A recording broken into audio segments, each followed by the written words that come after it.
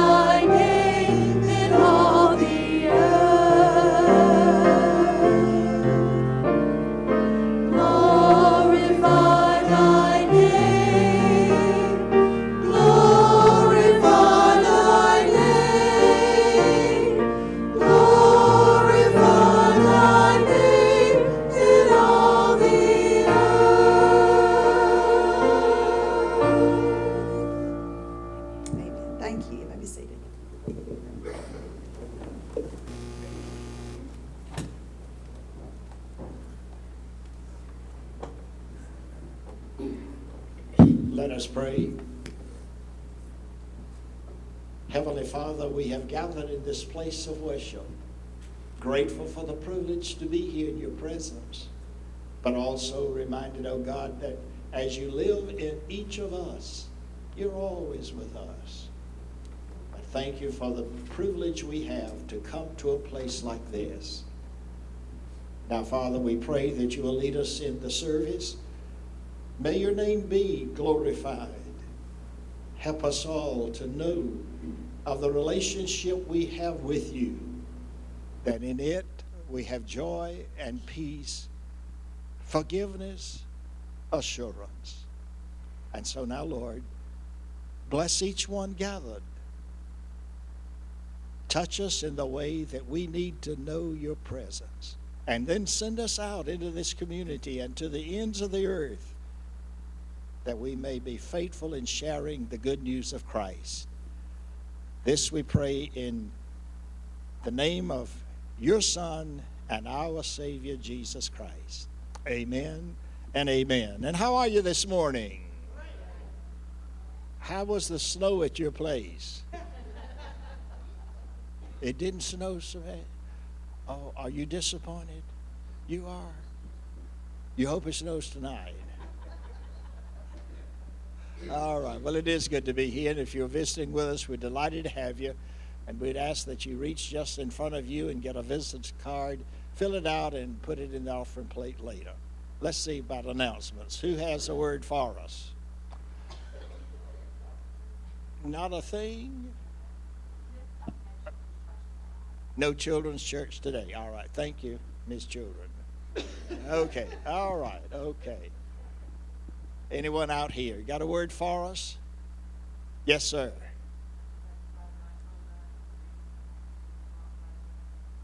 Okay. All right. Fun night at the gym. Friday night. What time? 6 to 9. Okay. Thank you for sharing that with us. Anyone else? God is good. God came to the earth in this child of his Son. He's coming when? What shall we do? Be ready. We're ready to sing again? Come on, ladies, and let's sing.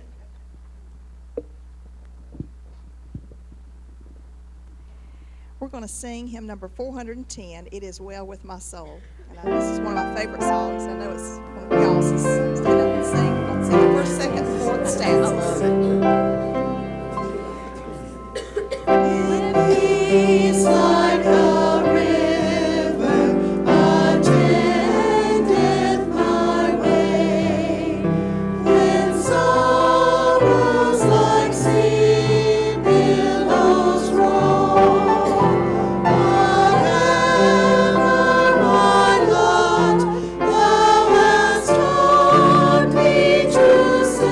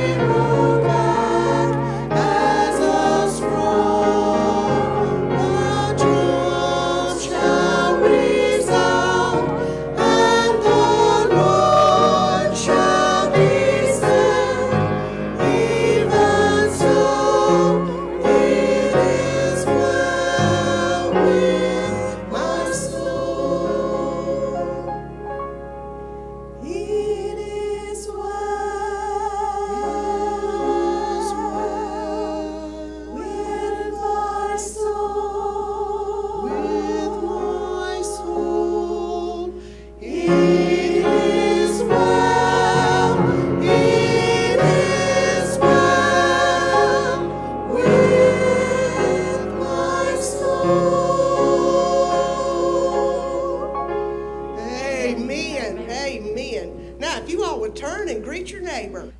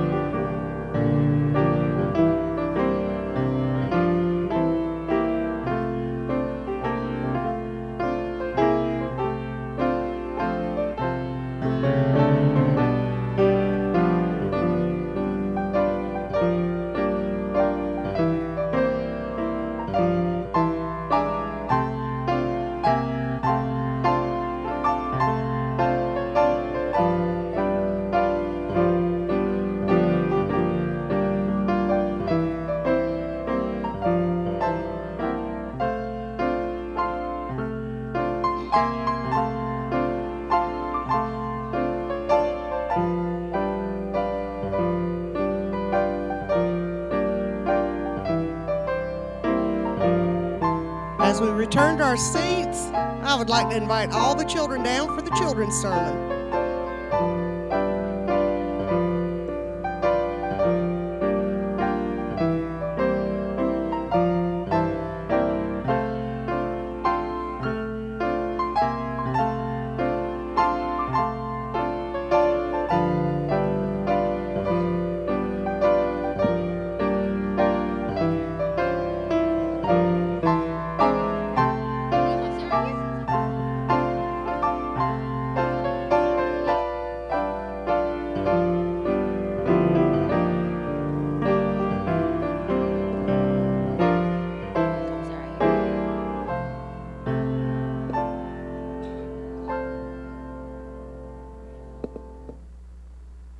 Do we have everybody?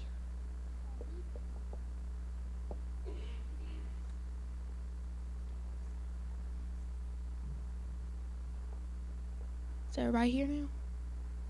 Okay. Jack, do you want to start us off? Well, did everybody have a good New Year's? Y'all ready for school to start back tomorrow? Yeah. Yes. I was thinking I was going to get some no's. Are y'all getting bored at home? Are y'all ready to see your friends? We have a tablet, so we're good. So you're good? Well, I guess electronics can help with that. A spray or something. Well, it's nice having y'all here. What's y'all's names? Well, hi. Y'all have a nice day. What we do is we pass this sack around, and then you guess what's inside, and then we have a sermon about it for y'all. So what'd y'all do for New Year's? That's a good guess.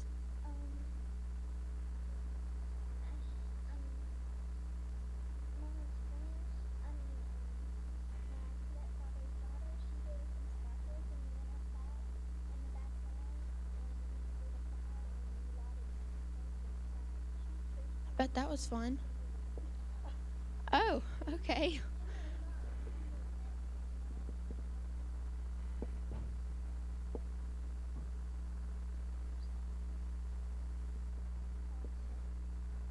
It's called shaking it.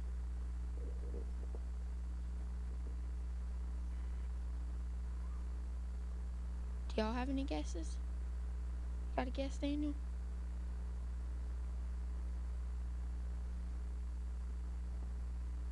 I'm surprised that y'all are ready for school to start back. Now, why are y'all?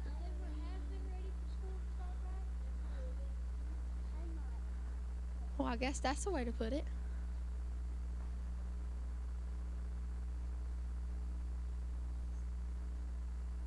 telescope. A water bottle.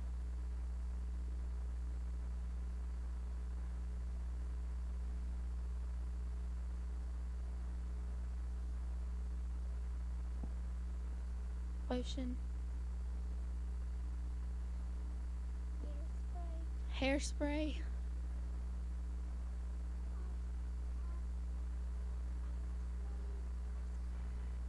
Okay, well, I don't think that anybody guessed it this time.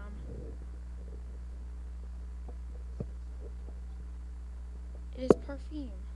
I should have touched it. I was fixing to take the top off. Oh, you don't want to take the top off.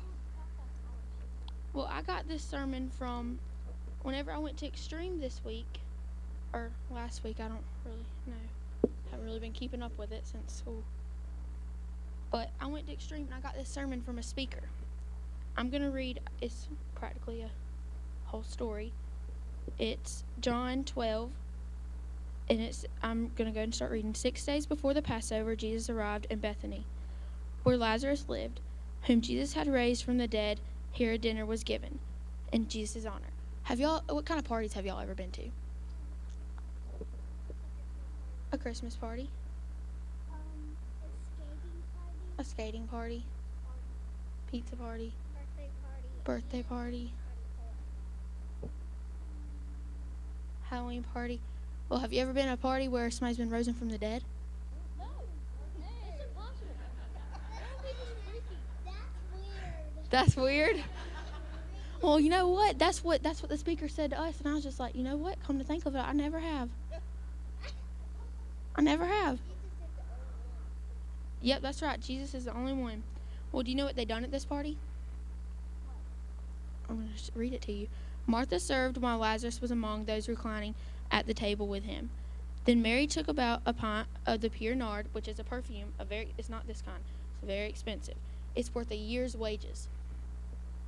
How much money you make in a wages is like how much money you make in a year. So whenever your parents go to work, all that money they make in that 1 year, that's how much it is. That's a lot of money, isn't it? That's how much that perfume is. You know something weird about this perfume? And it's, if you open it, you can't open it. You have to smash it on the ground. And it's not like one of these where you can just have a whole spray thing, you put the cap back on. You have to smash it, and then you can only use it once. It's a whole bottle. Now, would you want to go spend that much money on that? Well, let's find out what they do with that perfume. If it was free, I would. I'll take it all. Okay, let's get quiet. Then Mary took about the pint of the pure nard, an expensive perfume, which she poured into Jesus' feet and wiped his feet with her hair.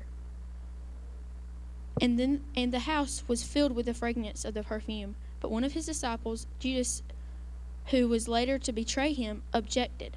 Why wasn't this perfume sold as money for the given to the poor? It was worth a year's wages. He did not want this because he cared about the poor, but because he was a thief. As the keeper of the money bag, he used to help himself to what was to put into it. Leave her alone, Jesus replied. It was intended that she should save this perfume for the day of my burial. They use this perfume not for them to have a good scent. They use this perfume for whenever somebody dies. It's like their gift to them. They break it and they pour it on them whenever they're dead.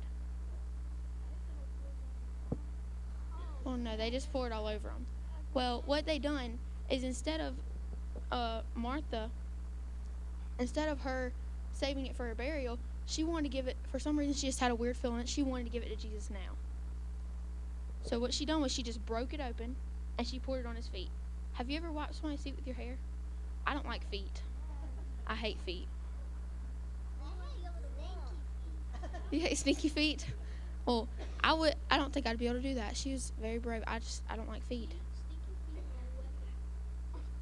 They're a weapon. Then I guess you could say mine are a weapon after basketball. I'm just kidding. Okay. Then Jesus told him to leave her alone. It was intended for her to do this. He intended for her to do this, didn't he? As he just now said. He said, that it was intended for her to do this. She should save this for the perfume of my burial day. You will always have the poor among you, but you will not always have me. So you'll always have the poor with you, but he will not always be there but he's always with you, but he will not be. No, he'll always be there. I don't know how to put that in words. Yeah, he won't be there in person. Meanwhile, a large crowd of the Jews found out that Jesus was there and came not only because of him, but also to see Lazarus, whom he had raised from the dead. So the chief priests made plans to kill Lazarus as well, for on the account of him, many Jews were going over, and Jesus was putting into faith. So, did y'all learn anything out of that? You don't learn anything?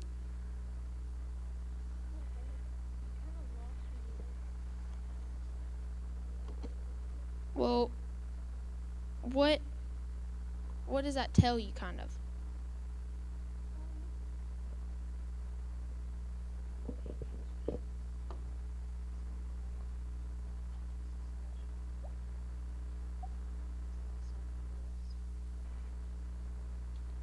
So that's why Mary had broken the perfume and put it on his feet. Why did she do that? Because Jesus was special to her, right? Well, we're gonna go with because Jesus was special to her. But on the day whenever they thought that Jesus was dead, and all these women were going up there with their perfume they had bought, and they were going up there, but she was the only one who didn't have it. But then they come to find out that they never got to use that perfume because he never died, really. He died and he went down to hell and he fought for us and he saved us. And then he rose again. And whenever he rose again, they didn't get to use that perfume, did he? She was the only woman that can say that she got to do that. Now, is that not something that you would want to be able to say? But you can't say that, can you? That's one amazing thing, isn't it? Anybody want to pray us out? Which one of y'all did I let? I think I told her last week. I'll let you do it next week. Dear Lord, thank you for this day and thank you for what you have done to the earth. And I pray that you put your hand on everybody as they go out through the church. In Jesus' God's name, amen.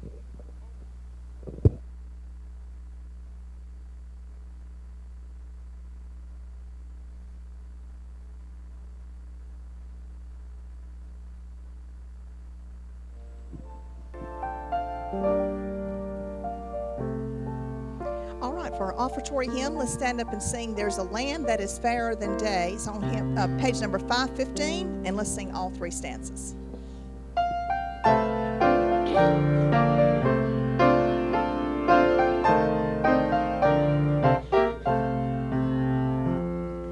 There's a land that is fairer than day, and by faith we can see it afar. For the Father waits over the way to prepare us a dwelling place there in the sweet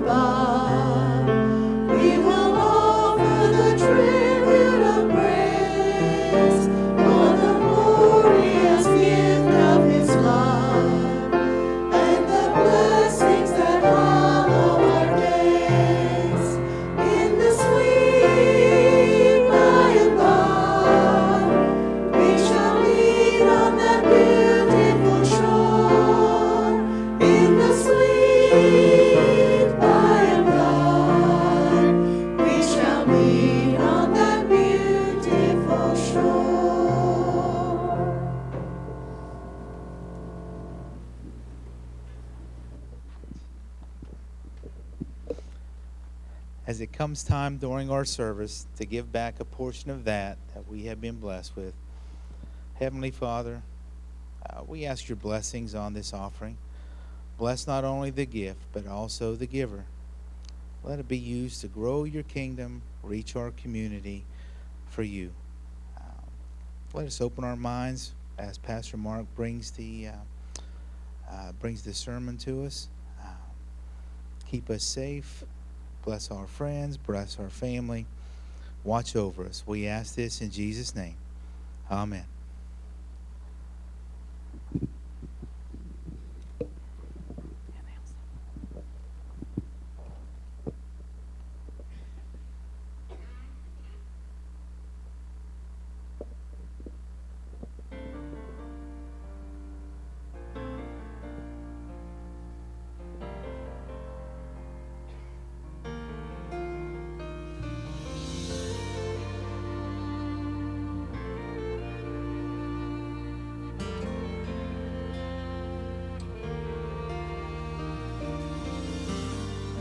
Father, hear my prayer. I need the perfect words, words that he will hear, coming straight from you. I don't know what to say. I only know it hurts to see my only friend slowly fade away. So maybe this time I'll speak the words of life with your fire in my eyes. But that old familiar fear is tearing at my words. What am I so afraid of? 'Cause here I go again, talking about the rain and mulling over things that won't live past today as I dance around the truth. Time is not his friend, and this might be my last chance to tell him that you love him. Here I go again. Here I go again.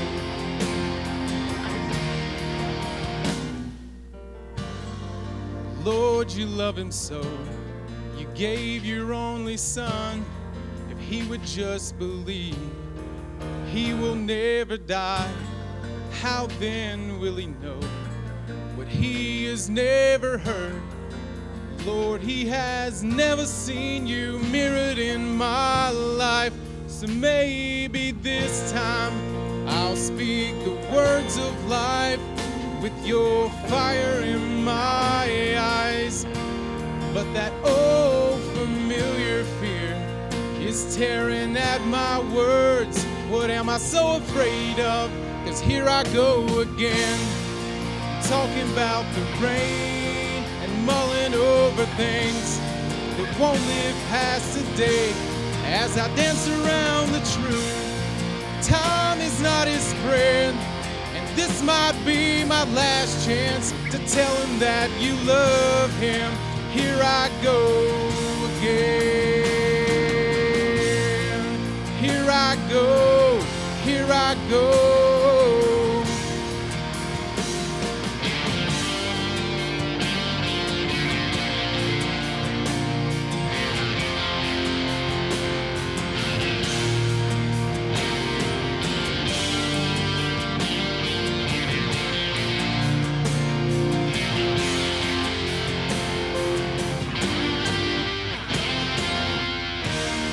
So maybe this time I'll speak the words of life with your fire in my eyes. But that old familiar fear is tearing at my words. What am I so afraid of? 'Cause here I go again, talking about the rain and mulling over things that won't live past today as I dance around the truth. Time is not his friend, and this might be my last chance to tell him that you love him. This might be my last chance to tell him that you love him. This might be my last chance to tell him that you love him.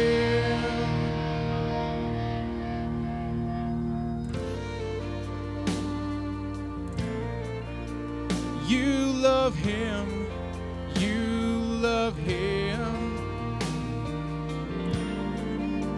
What am I so afraid? What am I so afraid? What am I so afraid of? How then will he know what he has never heard?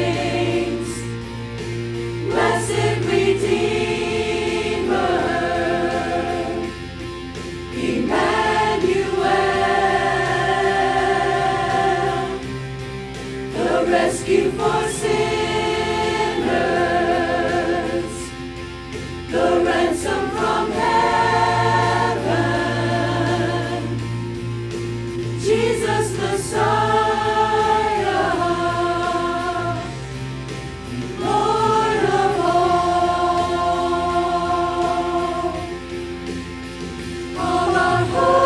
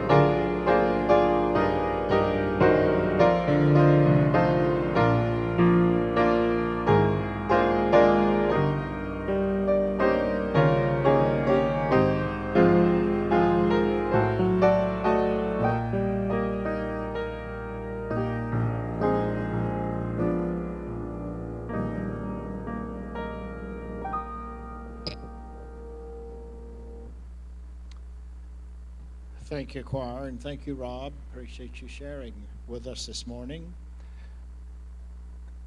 I'm sure most of you are aware that Lisa, our ministry assistant, her mother passed away yesterday, and you'll want to be much in prayer for Lisa and her family. This is a historical moment in the life of the church. There are those times when God deems it in His will for the church to seek out the pastor to lead the congregation. I met Mark just recently. Saw him around a while, didn't know who he was, but I came to appreciate him as a friend and as a brother in Christ.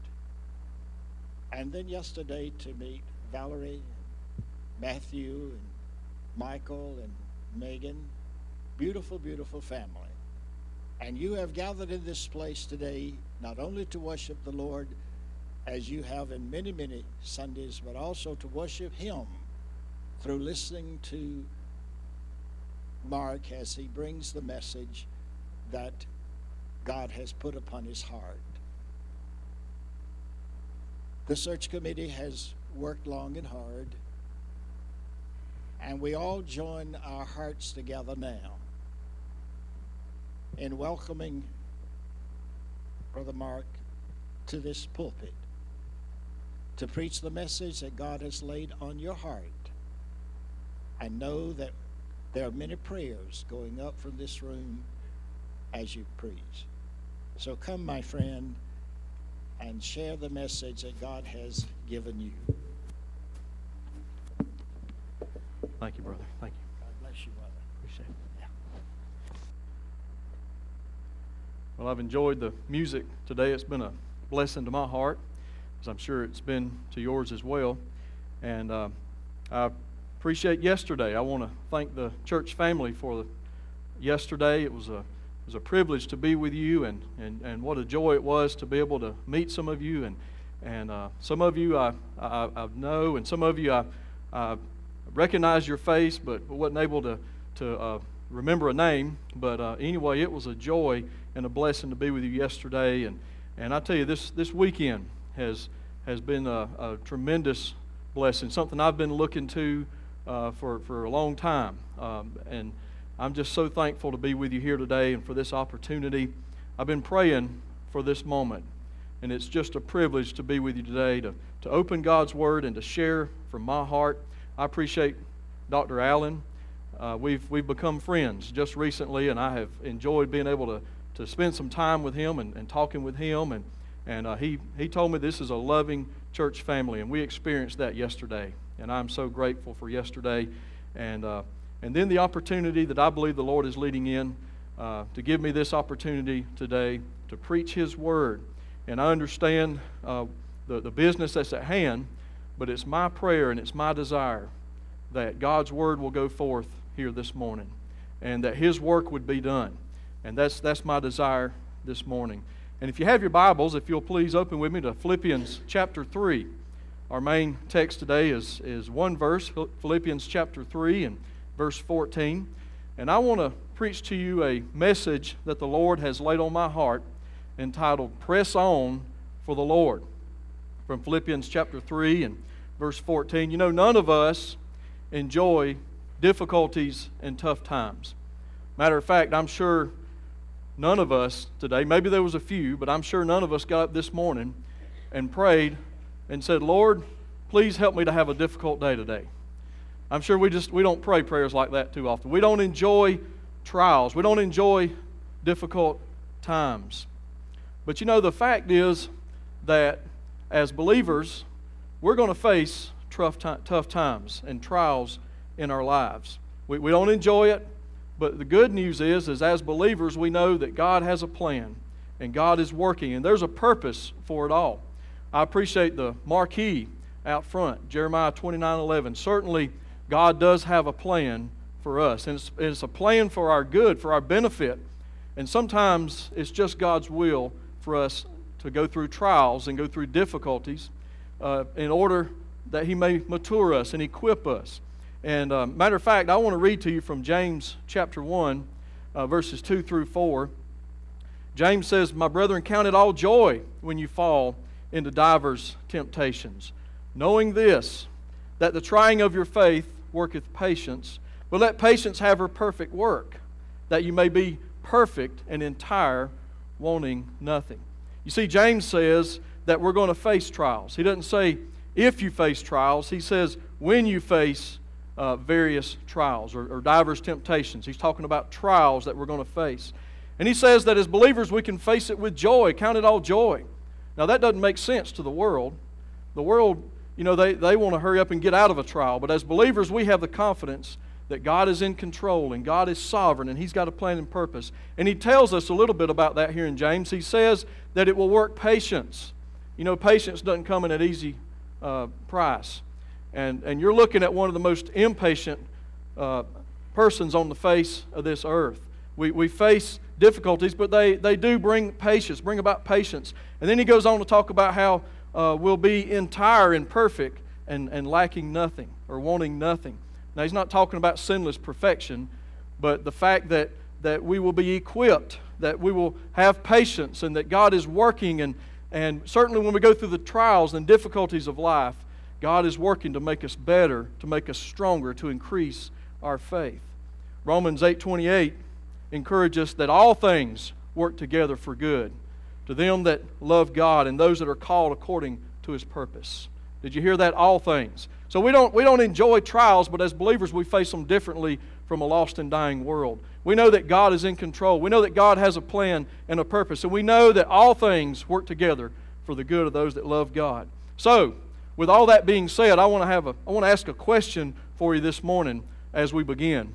Should you and I, who love God, who have been saved, who live according to His purpose, not our purpose, those of us who understand that trials are to equip us, that God is in control, should we come to the place where we say, "I am done"? That's a popular saying today, especially among our students and teenagers. They come. I've heard them say it many times. Maybe you have. "I'm done." Maybe they might post something on social media. They're dealing with a friend, or they're dealing with a family situation, or what it may be, just a compilation of a lot of things, and they come to the place where they just say, "I'm done." In other words, they're just not going to deal with it anymore. Well, I don't believe it's God's will for us to be done with Him. We're going to face trials. We're going to face difficulties.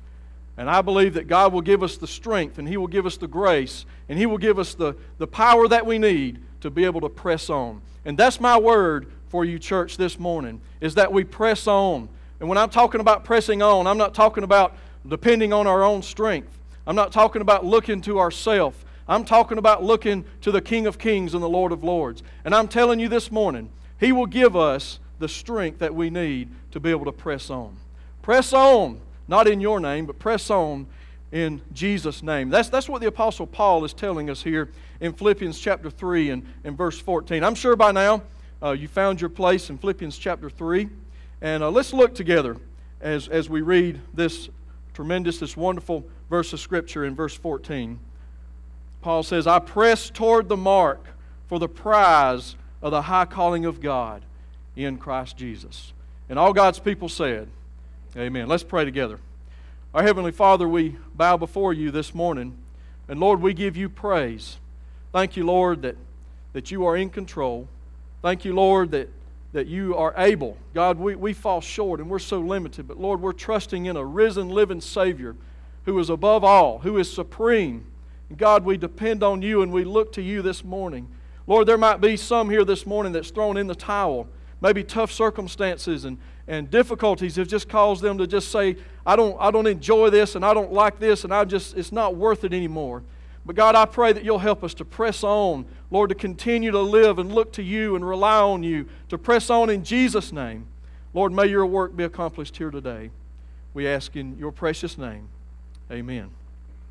Well, when I think about pressing on, I'm so glad this morning that my Lord and Savior Jesus Christ didn't say, "I'm done." I'm glad that when he came to this earth and He walked on this earth, every step that He took ultimately led Him to the cross of Calvary. And He did that for your sins and mine. You see, He was totally innocent. You and I were the ones that was guilty. We stood condemned before a holy God. But Jesus was willing to submit to the Father's plan. And He came to this earth and ultimately went to the cross. And you know, a lot of times we might say, I'm done because life's not fair. You know, we probably are right. There's difficulties that we face and circumstances that we don't understand. And the fact of the matter is, it's just not fair. And that may cause some of us to not be willing to persevere and press on. But I want you to know that the greatest injustice of all time, you may think that you've been done wrong, and I'm sure you have, and I know there's times that I've been done wrong. We've all been done wrong. We live in a sin-cursed world. But the greatest injustice of all time, and I want you to hear this morning, was when the sinless Son of God was nailed to the cross in your place and mine.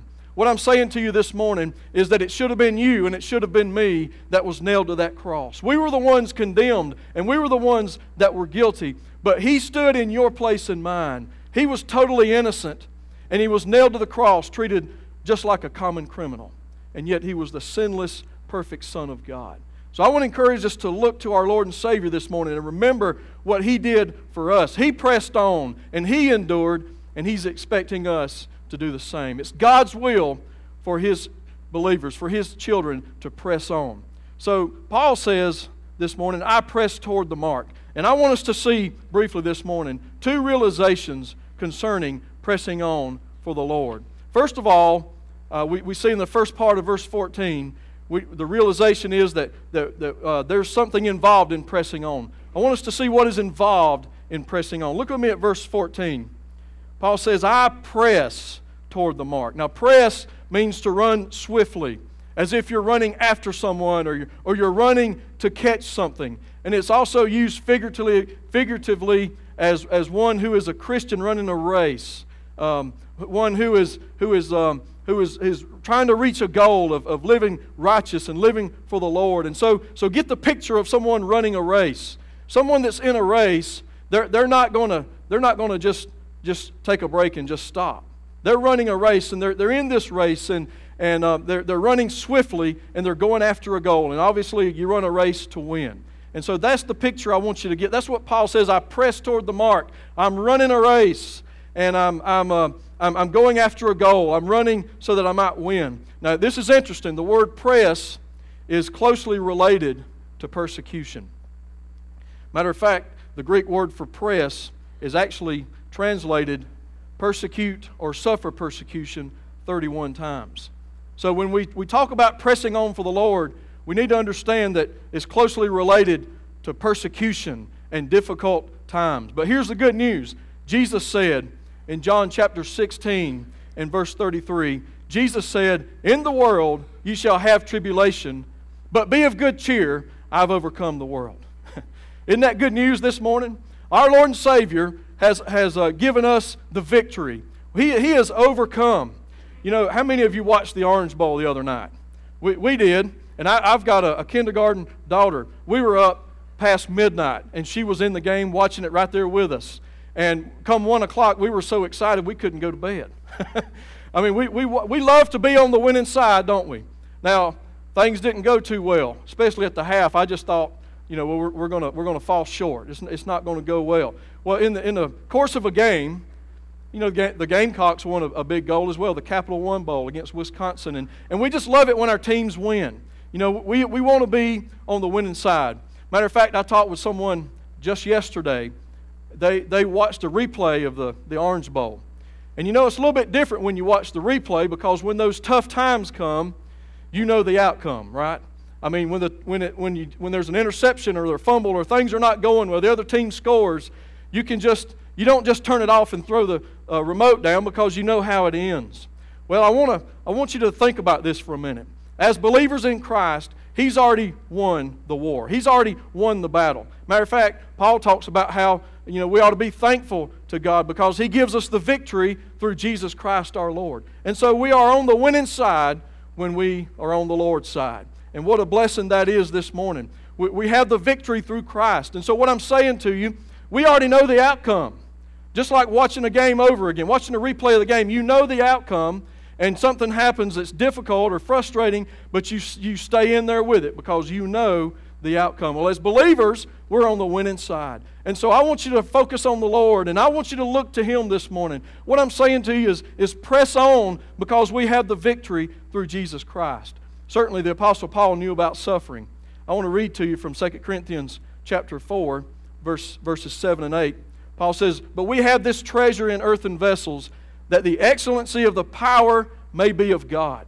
You see where the power comes? It's not from man. Paul didn't rely and depend on himself, but the power was of God and not us, Paul says. But in verse 8, he continues and says, "We are troubled on every side, yet not distressed. We are perplexed, but not in despair."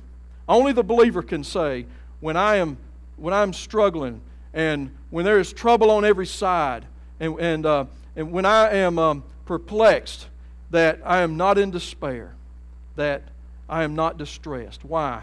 Because of the power of God. I mean, we look to Him and we trust in Him this morning. Well, we fast forward to the end of Paul's life, 2 Timothy chapter 4, in verse 7, Paul had been faithful to the Lord. He stayed true. He didn't get out of the race. He pressed on and he endured. And certainly if there was one who had a reason to not press on, it was the Apostle Paul. Thrown in jail, was shipwrecked, was stoned, I believe even stoned to death, brought back to life. And all of this was for the cause of Christ as he preached the gospel. And he pressed on no matter what he faced. He stayed faithful and he stayed true. And a matter of fact, 2 Timothy 4 was a verse that Paul wrote just before he was martyred. He stayed true to the end. He pressed on. And I want you to hear this morning, 2 Timothy 4 and verse 7. "I have fought a good fight." It is a good fight, by the way. "I have finished my course. I have kept the faith." May that be said of every believer under the sound of my voice this morning, that we will fight the good fight. We will finish our course, and we will keep the faith.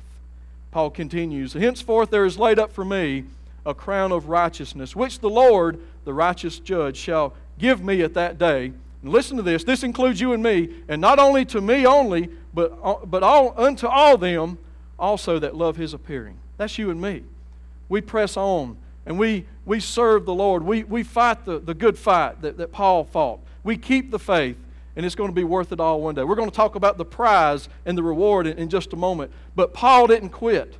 And maybe you're here this morning, and you've been going through some tough times. Maybe you've been hurt. Maybe you're dealing with some disappointing news, and maybe you're just about to throw in the towel if you haven't already done it. Maybe there's been some things that has just caused you to just give up on God. Did you used to teach a Sunday school class? Did you used to sing in the choir? Maybe you don't do that anymore, and maybe it's because of hurt feelings or whatever it might have been. Well, I want to urge you, and I want to challenge us this morning. Press on, my dear brother. Press on, my dear sister. Let's continue on for the one who loved us and the one who gave His life for us. No matter what we suffer here on earth, no matter what difficulties we face, it can't compare to what our Lord and Savior Jesus Christ endured. And yet, He endured and He pressed on. The Apostle Paul faced suffering and persecution and trials, but he continued on. He pressed on, and the same God that gave him the strength and the enablement and the grace to continue on will give you that grace to press on in Jesus' name. I promise you one day it'll be worth it all to be faithful and serve the Lord and to persevere. It'll be worth it all. So press on, Mom and Dad. Press on, grandmother and grandfather. Press on, high school student. Press on, middle school student. Press on, college student. Press on, young adults. Press on, middle-aged adults. Press on, senior saints. Press on, choir member. Press on, children's worker. Press on, youth worker. All of us, let's press on for the glory of God. Not for our good, or it will be for our good, but not for our glory, but for His glory and our good. I desire to lock arms with you here at First Baptist Church so we can do this very thing that I'm talking about, that I'm preaching about to you this morning, that we can press on together in Jesus' name. That's my God-given desire, I believe. I want to join in with you. I want to help. I want us to press on in Jesus' name. You know, they say that the windshield of your car is bigger than your back window because where you've been is not necessarily important as where you're going. You know, and there's been some hurts and there's been some trials and suffering along the way. but it's worth it all. And forgetting the past and pressing on in Jesus' name. They say to an airplane pilot, the runway that's behind you is not important. It's the runway that's ahead of you. So let's press on. Let's press on this morning. Press on together. I began running about 3 years ago. And really, I guess it's because I was approaching 40. And maybe it was a midlife crisis. I don't know. I'm sure there's things in my life that the last couple of years, Valerie will just say, you're going through midlife crisis. You just need to chill out. But I started running about 3 years ago, and I enjoy it. I ran my first half marathon last year. That was one of my goals, was to do that last year, and I accomplished that. And last year I ran 184 miles total, and that's really that's not a lot. There's some that run a whole lot more than that. But here's the thing: I love it. I wouldn't do it if I didn't love it. During a run, certainly it's tough and it's difficult. I mean, one of the routes I run comes down here to North Palmetto, down there at the bridge, right there at North McAllister. And man, you start running up that hill. Do you think I enjoy running at that time? Absolutely not. And I think about this verse a lot of times. Just keep pressing on. I'll get to the top. Just keep pressing on. And my legs hurt. They ache sometimes, and sometimes it'll be hot and humid. Sometimes the weather won't be like I want it to be. My circumstances won't be like I want it to be. But every step, just keep pressing on. And I want to urge you this morning to press on in Jesus' name. Warren Wiersbe once said, "The Christian runner with the spiritual mind realized that God must work in him if he is going to win the race." Oh, Lord, how we need you. God, we need you to work in us. Lord, I need you to work in me. That's the key, is the power of God and depending on him, opening his word and relying on his word and trusting in him, getting close to him in prayer and desiring him to work in us that we may press on. Well, not only should we realize what is involved with pressing on that we see here in verse 14. I press toward the mark. But I want us to look at another realization here in the latter part of verse 14. We need to realize the prize for believers. That's what I want us to see. Realize the prize for believers here in the latter part of verse 14. And then I'm done. Look with me at the latter part. Paul says, "For the prize of the high calling of God in Christ Jesus." Now obviously prize means an award to the victor in the games. It's a metaphor also of a heavenly reward of Christian character. We desire to do what's right. That's exactly what this is talking about. A prize. We're pressing toward the mark for the prize, desiring to win the race of living for God and doing what's right. And in Paul's day, the winner of the Greek games, they were awarded the wreath of leaves that they would place, and also they sometimes would receive a case reward. But here's the thing: the Christian receives an award of everlasting glory. What I'm saying to you is what you do for the Lord, when you press on for the Lord, there's an everlasting reward that awaits you in heaven. And here's the thing: you know what we're going to do with those rewards? I mean, God remembers it all. And I know we'll be embarrassed at the judgment seat of Christ, those of us that are believers, when we stand before Him and we see how we've messed up and blown it. But for every act that you do for the Lord in service, there's an award waiting for you in heaven. And then, we're going to take that award. You know what we're going to do? We're going to fall down at His feet. And we're going to give those awards back to Him because He alone is worthy. Can you imagine what that's going to be like? I mean, when we see our Lord and Savior face to face, what a day that's going to be. What an awesome day that's going to be. And to have those rewards and to give them back to Him. What an awesome thought. That day is very real, and that day is coming. But I want you to listen to this. I'm going to read 1 Corinthians chapter 9, verses 24 and 25 concerning this prize that you and I will receive. Paul says, "Know ye not that they which run in a race run all, but one receiveth the prize. So run that you may obtain. And every man that striveth for the mastery is temperate in all things." But here it is. "Now they do it to obtain a corruptible crown, but we an incorruptible crown." I'm talking about a crown, an eternal reward, an incorruptible crown. When I think of receiving a trophy or a reward or a prize here on earth, I think about the Vince Lombardi trophy. Man, those teams are fighting hard to try to win that Super Bowl trophy. The NHL Stanley Cup. You ever seen those hockey players on that ice, and they hoist that trophy up? I don't see how they don't fall down and bust it. But they skate around, and that's the moment they've been working for. The Stanley Cup, the Larry O'Brien NBA Championship, the Major League Baseball Commissioner's Trophy, the winner of the World Series, the College Football BCS Championship Trophy that Florida State's going to get tomorrow. But anyway, there's sacrifice and there's teams. I'm not a Florida State fan, by the way. But anyway, there's time and there's money and there's sacrifice and dedication that's put in to those trophies.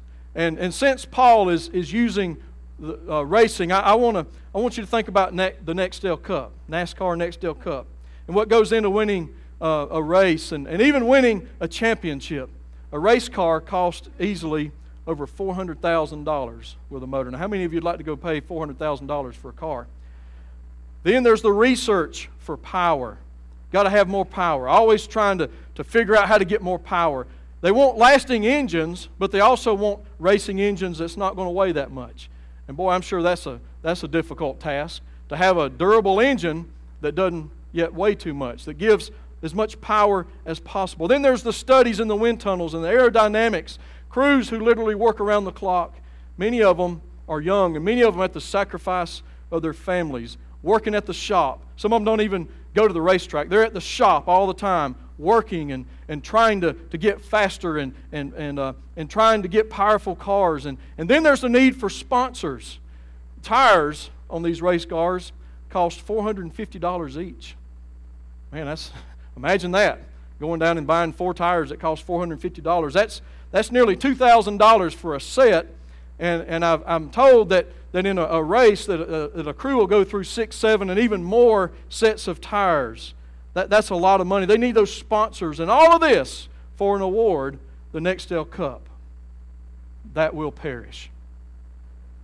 What's all these trophies in this world going to matter 100 years from now? Not a whole lot. But I'm telling you, when you press on in Jesus' name and you serve the Lord, there's an everlasting award that's awaiting you. It's not going to fade away, as Peter says in 1 Peter 3 and 4. Listen to this. Blessed be the God and Father of our Lord Jesus Christ, which according to His abundant mercy hath begotten us unto a lively hope by the resurrection of Jesus Christ from the dead. Listen to this. To an inheritance incorruptible, already saw that, and undefiled, and that fadeth not away, reserved for you in heaven. I mean, this award for serving the Lord and pressing on for the Lord is undefiled. It's not going to fade away. And so the high calling that Paul is talking about was his ultimate goal. And he didn't allow anything to compromise the high calling of God that Paul talks about here in the latter part of verse 14. The prize, everlasting prize of the high calling of God. I had the privilege not too long ago, and Eric Bowman is here. He also helped me. We had the privilege of coaching an 8 and under all-star team. And we picked the team from 3 teams here in Liberty, small town Liberty. And we had a pretty strong team. And we didn't know how we were going to fare in the district. We played teams like Malden. Malden had 20 teams to pick their all-star teams from. Teams like Simpsonville and Fountain Inn and all these bigger cities. And so we took our team and we went to the district and we won the district and was able to go to the state. And we were so proud and we worked hard. We raised money. All of it was for the goal of winning the state. Well, we went down to the state and we went 1 and 2. We were kind of disappointed. Didn't go well like we wanted. And so we came back home, and I remember getting a call from the state director. He said, "Mark, we want you to know that we voted and we chose Liberty for the sportsmanship trophy." And I want you to know I was more proud of that than the championship trophy. And I felt kind of bad because the championship trophy and the sportsmanship trophy were exactly the same, because Dixie Youth wanted to promote sportsmanship. And so the runner-up was just a rinky-dink small little trophy, and we go down there and get a big trophy for sportsmanship. But I think about that, and you know, we all want to win, and we strive in all the price and sacrifice, and a lot of times we sacrifice our family's spiritual level for trying to win and trying to win, being successful. But this sportsmanship trophy, you think about that, it just kind of puts it all in perspective. What's more important is living for God and doing things right, even among those that are in this world that doesn't seem to be their desire.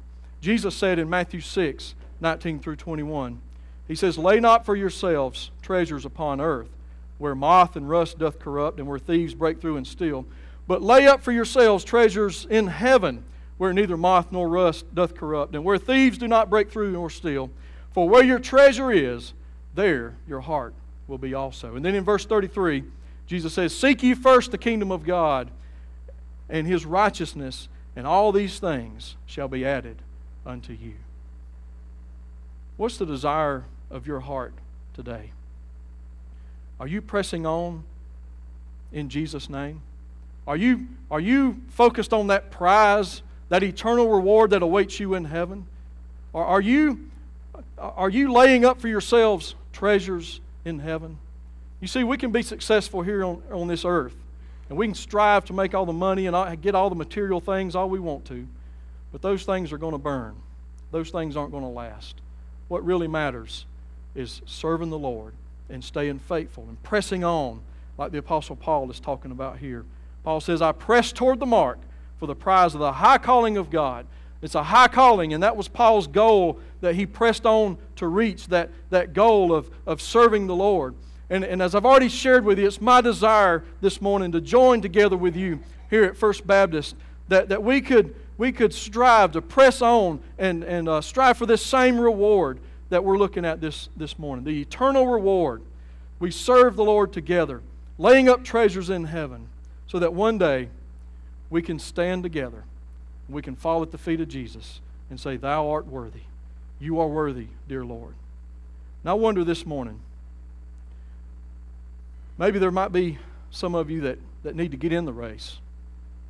You're not in the race. You've never been saved. Jesus came and He died in your place. And you know, that's what you were created for, was to know the Lord and serve the Lord.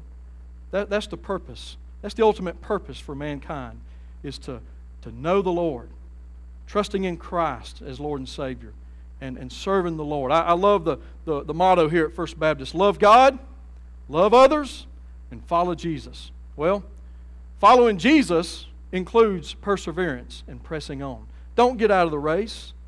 And maybe you need to get in the race. I can't think of a better time than the first Sunday of a new year, 2014, for you to come and receive Christ as your Lord and Savior. I encourage you to do that this morning. If the Lord's dealing with your heart, I encourage you to come and say yes to Him. And all the things of this world that doesn't satisfy, you'll find out serving Jesus is sweet. He satisfies like nothing else in this world. Or maybe you're here this morning and you've kind of thrown in the towel. Or maybe you're thinking about throwing in the towel. You've kind of gotten out of the race. Our Lord and Savior is worthy of living for and serving. So how about you this morning? Do you need to get in the race? Do you need to get back in the race? I encourage you, let's press on together. Let's press on in Jesus' name for His glory and our good. And I know that God will be pleased. I know that God will bless when we focus on Him and that high prize, the high calling of God, that prize and laying up treasures in heaven. Let me encourage you to press on this morning. Let's pray together. Our Heavenly Father, as we bow before You, Lord, I thank You for Your word. Lord, it tells us to press on. Lord, to focus on the high calling of God, to receive that prize that awaits us in glory. And Lord, I just ask this morning, Lord, that You'll, as You're dealing with our hearts, God, that we'll open our hearts to You and we'll say yes to You.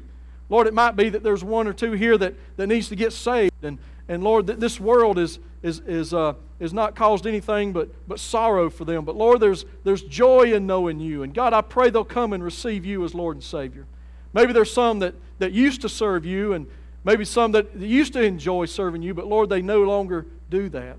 Help them, Lord, to get back in the race. Lord, to press on. Lord, to continue on in Jesus' name.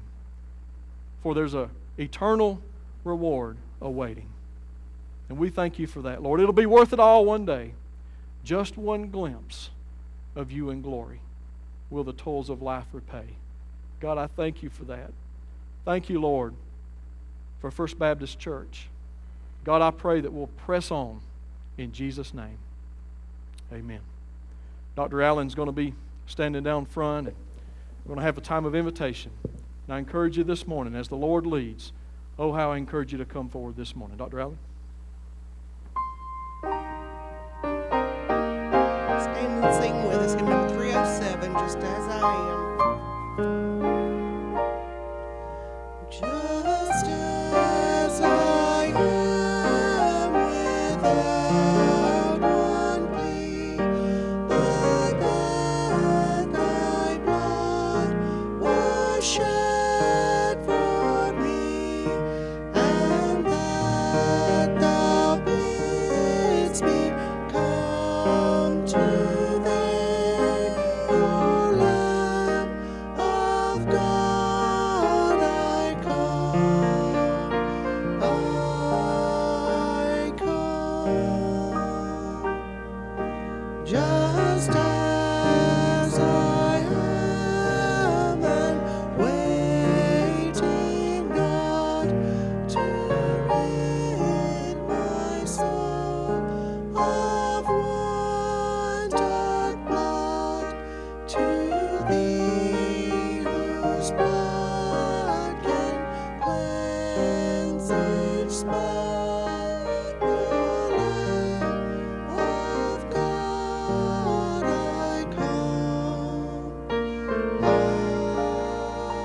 come, just as I am, tossed about with many a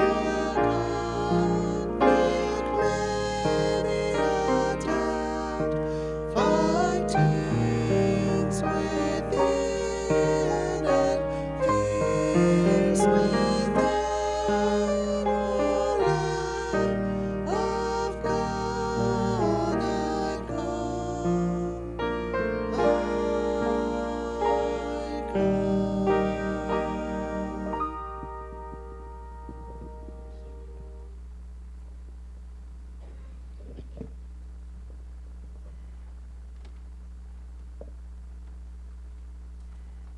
Deacon Doug is going to escort our guest from the room.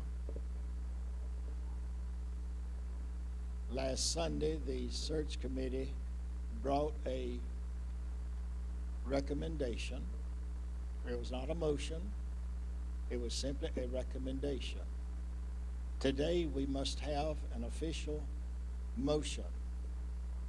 I'll ask the chairman deacons if he will come and make that motion now.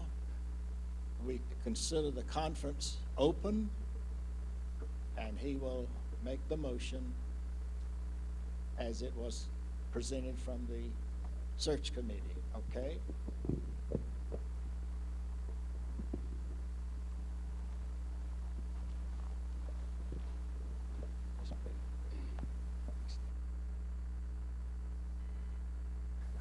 From the deacons, we make the motion to move forward with voting for Mark as pastor of the church.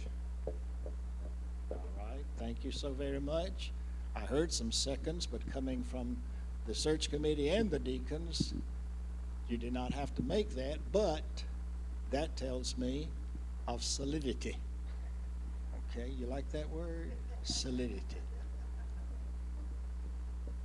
Now, we have a motion and a second, officially from two bodies in this congregation. Are there any comments or questions that come to your mind now? Any question that you may have in reference to the committee's recommendation?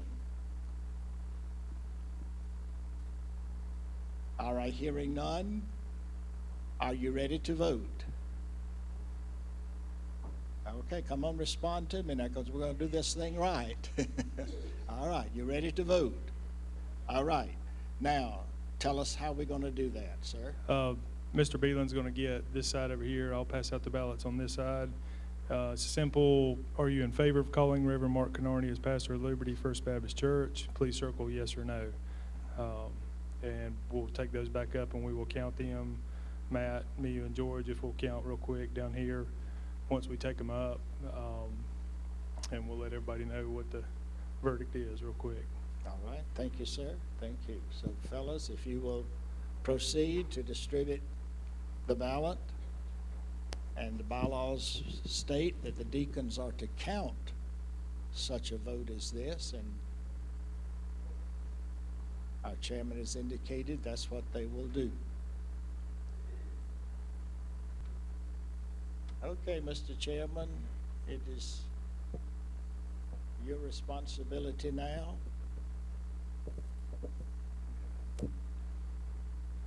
We'd like to welcome Reverend Mark Kannarney as pastor of First Baptist Liberty Church. It's good to have you.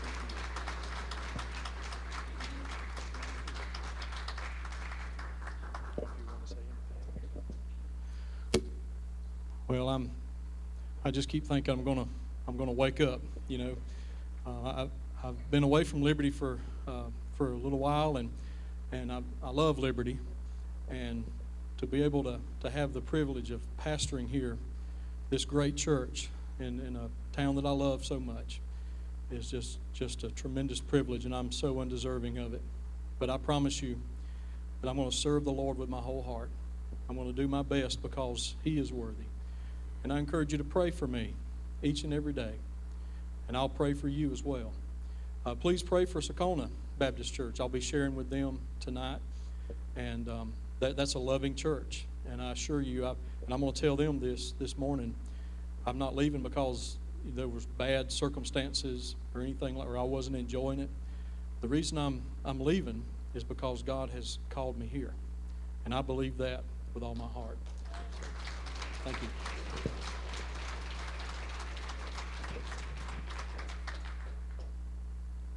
Do I hear a motion that we adjourn the conference?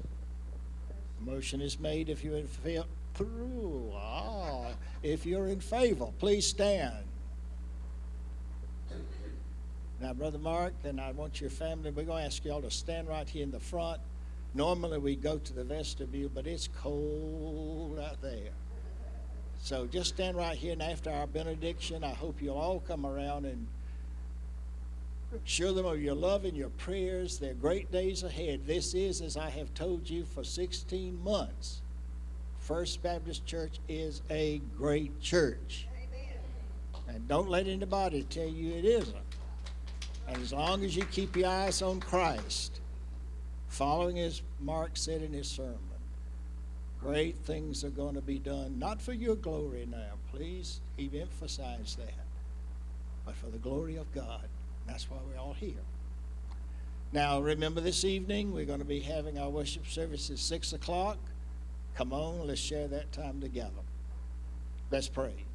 Heavenly Father, we thank you for this day. It is a historical one. The church has voted. And I pray, Father, that each vote that was cast was so cast because these people have prayed. And we know Mark and his family have been praying. This is a big change in their lives. The children now, they know many of these people, I'm sure, a lot of kids and all, but they've got to learn a lot of new faces. So just love them and help them all to know that you're here for them. And that in everything that's done, the name of Jesus Christ will be lifted high and mighty. In Christ's name, amen. Amen.